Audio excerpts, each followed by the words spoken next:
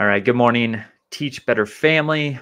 I am with the fantastic and marvelous Katie Miglin this morning as we are going to do our Administrator Mastermind recap. We are in the month of October. I can't speak. And we're close to Halloween and talking about student behavior. So, with that, I tried to have, as always, I know Katie had some doubts this morning. I was a little offended by her question of, is this a fun question to start things off? But Katie, I'm going to read this off and let you kind of respond to what the group was discussing here. But my extra fun question this morning was, imagine growing up and you have a class swap card that allows you to exchange your least favorite class growing up with your favorite class at any time you want, which I wish I had growing up. Whose class would you swap out and whose class would you swap into? And it was pretty interesting, the responses. So Katie, what did you learn about our admin mastermind crew? Well, there was a pretty big variety of answers, which I didn't totally expect because we do find that sometimes educators are like-minded. But there were, a few answers that people who would swap out chemistry, math, or something like that for an elective course, band, orchestra, art, which makes sense, right? We talked about a lot of those classes are more hands-on, they're more engaging, so that made sense. But it was like there was just kind of a mix of some people preferred the English classes, some people preferred science classes or social studies classes. A lot of us kind of laid like on the class that we remember positive things about a teacher, which was the point, I think, of why you asked it, but kind of what teachers set, a good environment or made it more engaging, things like that. So yes, I will admit I maybe questioned the fun factor, but it was kind of fun to think through like, oh, if I went to this class, what could I have swapped it out for? So good job, Josh. Way to start us on a good note. Well, you kind of called me out a little bit about my intentions. Yes, that's exactly why I asked the question, was because I wanted folks to remember as a student, for the classes, your physics, your science classes. I think the funniest one was the smell of frogs, before you have to dissect them, and how that's, administrators said that, they would go anywhere other than that class, specifically for that lesson. But just remembering like what your behavior was like with certain teachers or in certain subjects, and how that may have gotten in the way of the success of your academics. And so, the first question that's kind of like bridged that concept was, how do you differentiate between student misbehavior resulting from boredom or disinterest in the lesson, and maybe an underlying deeper issue going on in their life? Obviously, as administrators, we don't have a lot of time with students. And so we get called on the radio or through a phone or an email, whatnot, or text message like, come save me, get this kid, something's going on. And so you have to kind of rush up. And so we kind of talk through, some of the ways an administrator can figure out what's going on with that student. So Katie, what were your takeaways from, what's going on our campuses? I felt like pretty consistently people said, looking at data, looking at trends, talking to PLCs, talking to other teachers, looking at the student in different settings to see, is this a specific situation? Is it constantly happening with one classroom or teacher? Or is it something that's happening consistently? But one thing that then kind of spiraled was the idea of historical data. And while we know that there is value in looking at how a student performs over time, but then it became a bigger topic of, but is it always good for the student for us to reflect on their history, especially if students have grown or if things have happened and changed? And so it did definitely kind of spiral into more, which I know we'll get into, but I did like the idea that it wasn't just if it's something that's happening, it's not just like in isolation, right? We have to look at the student's behavior over time, but then also looking at the teacher and the setting, because we know sometimes it is a teacher and there's, like a relationship piece, but is there also a mix of students that doesn't work well? Or is it something deeper with the content? Is the student struggle in a reading class or a class that, deals with more numbers and math? And kind of how can you decide the difference? it really just came down to like talking to colleagues and looking at that trend, which I thought was totally appropriate and made sense.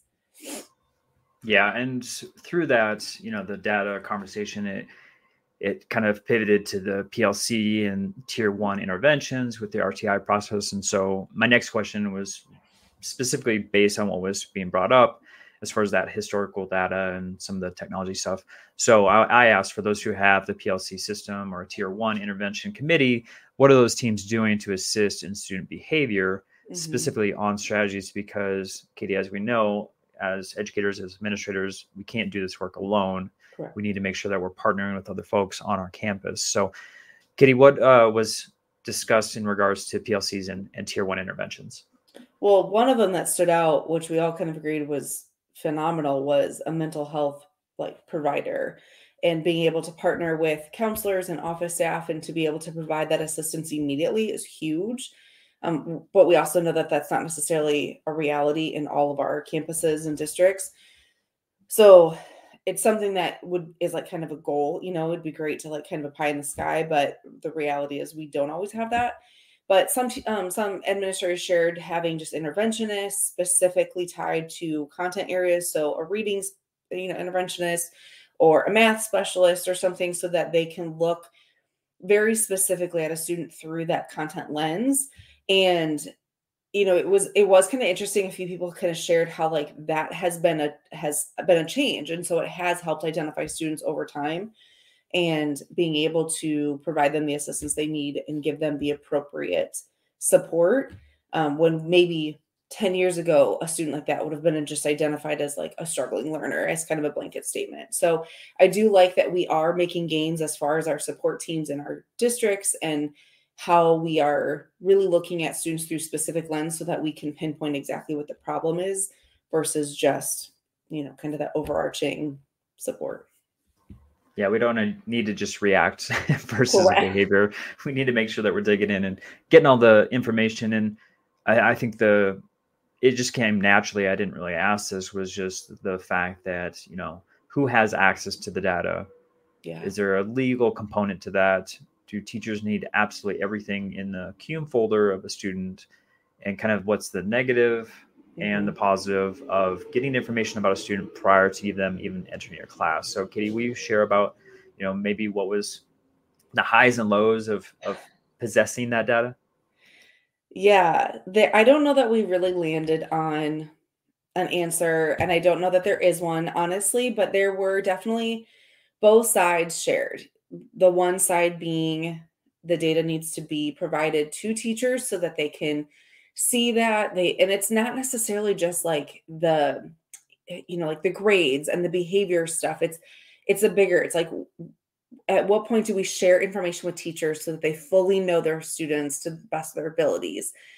But then the other side is some of that needed? Is it being held against students? If you have a student who has grown a ton, are we holding some of that information against them, thinking that they're falling into that mold? If they were a difficult third grader, it doesn't always mean they're going to be a difficult fourth grader. And so it's kind of navigating that, but also just there was lots of conversations about the legalities of it, of, teachers are not always trained or really kind of in the moment thinking about how they're typing things in, to whether it's spreadsheets or online platforms or whatever. So it was kind of the conversation really kind of lended itself to like, how do we navigate that as a building or as a district, campus, whatever, so that teachers have the information they need so that they can make appropriate next steps and support students, fully, but then also so that it's not gossipy or put in the wrong hands or done kind of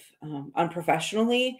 And it's really trying to figure out, it's navigating it, but also trying to train our teachers of like what's appropriate, what's not. And so I think the consensus was, we've got to educate our teachers so that they know what to do with the information, and then also how to report out the information, but also how to advocate for themselves as well. As far as you have an issue with a student, who are the people you can go to get that information? And so it really kind of comes down to looking at your building and deciding how that culture is already established, but then also providing the appropriate resources. And so I know there were several people who kind of talked through like, what do they do in their building? How does a teacher advocate? What happens at PLCs? all that good stuff. But I think it takes some reflection before you can take action. Yeah, I think the conversation was mostly like, no one taught us how to do this. We had to kind of fumble around and figure this out as far as how much we give to our staff, even the transition meetings too. You know, a fifth grader going to do a sixth grade or a middle school, you know, that information getting passed to you, like, what do you do with that information? Or the vice versa, an eighth grader going to high school and you have to give information to that school. Like, what is it that's important for them to know without it becoming a negative, a stigma, or, you know, fill in the blank as to what might come of that in a negative way, where the kid is starting off kind of as a negative versus a clean slate and trying to make, you know, a name for themselves.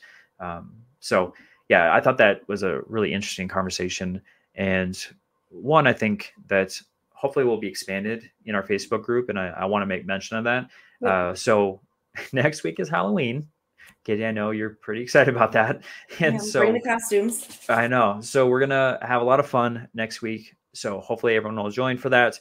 But also we're starting something new. So if you're already signed up with the Teach Better Mastermind link, if you haven't done that, if you've landed on YouTube, you're checking this out for the first time and you want to be a part of the conversation, go to teachbetter.com/mastermind. We meet every Tuesday morning, 9 a.m. Eastern time. However, in addition to the link, the Zoom link that you'll get for the Tuesday morning meeting, you'll also get this link for Facebook. It's a private group specifically just for our admin, for our mastermind. And we're having conversations already in there to share out resources. If there's something that's going on that you want to collaborate with, you know, as far as the group, that is there for you. But I'm also posting as far as topics that we want to discuss in the future. So Katie, this is something new that we're doing. So in the month and well, technically on Halloween, we're starting this off. We're kicking off and we're just taking topics that people are suggesting in that Facebook group.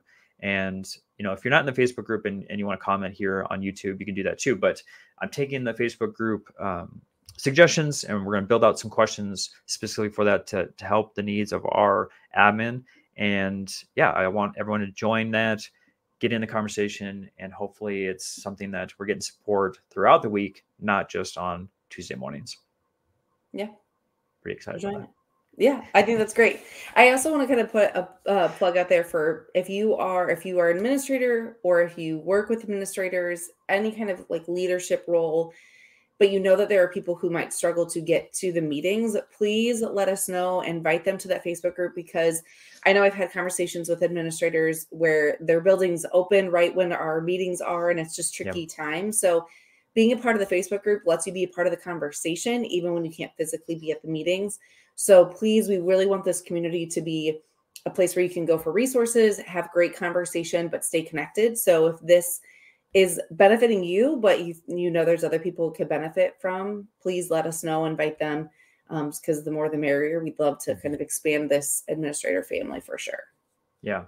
Okay, that's such a great point, because I mean that's essentially why we do these recaps, just because folks can't make the meetings and get pulled away, and we know admin life is just insane. So we're here to support in any way possible. We're trying to continue to build out so that we have this community. And we just appreciate each one of you for the work that you do every single day with your students, your community, and your teachers. And we want to continue to support you. So if you have any questions, if you have any needs, please reach out to Katie and I, as we are here for you every single day. Katie, thank you so much for joining me on this wonderful recap. And I cannot wait to see what costume you have next week. We'll see.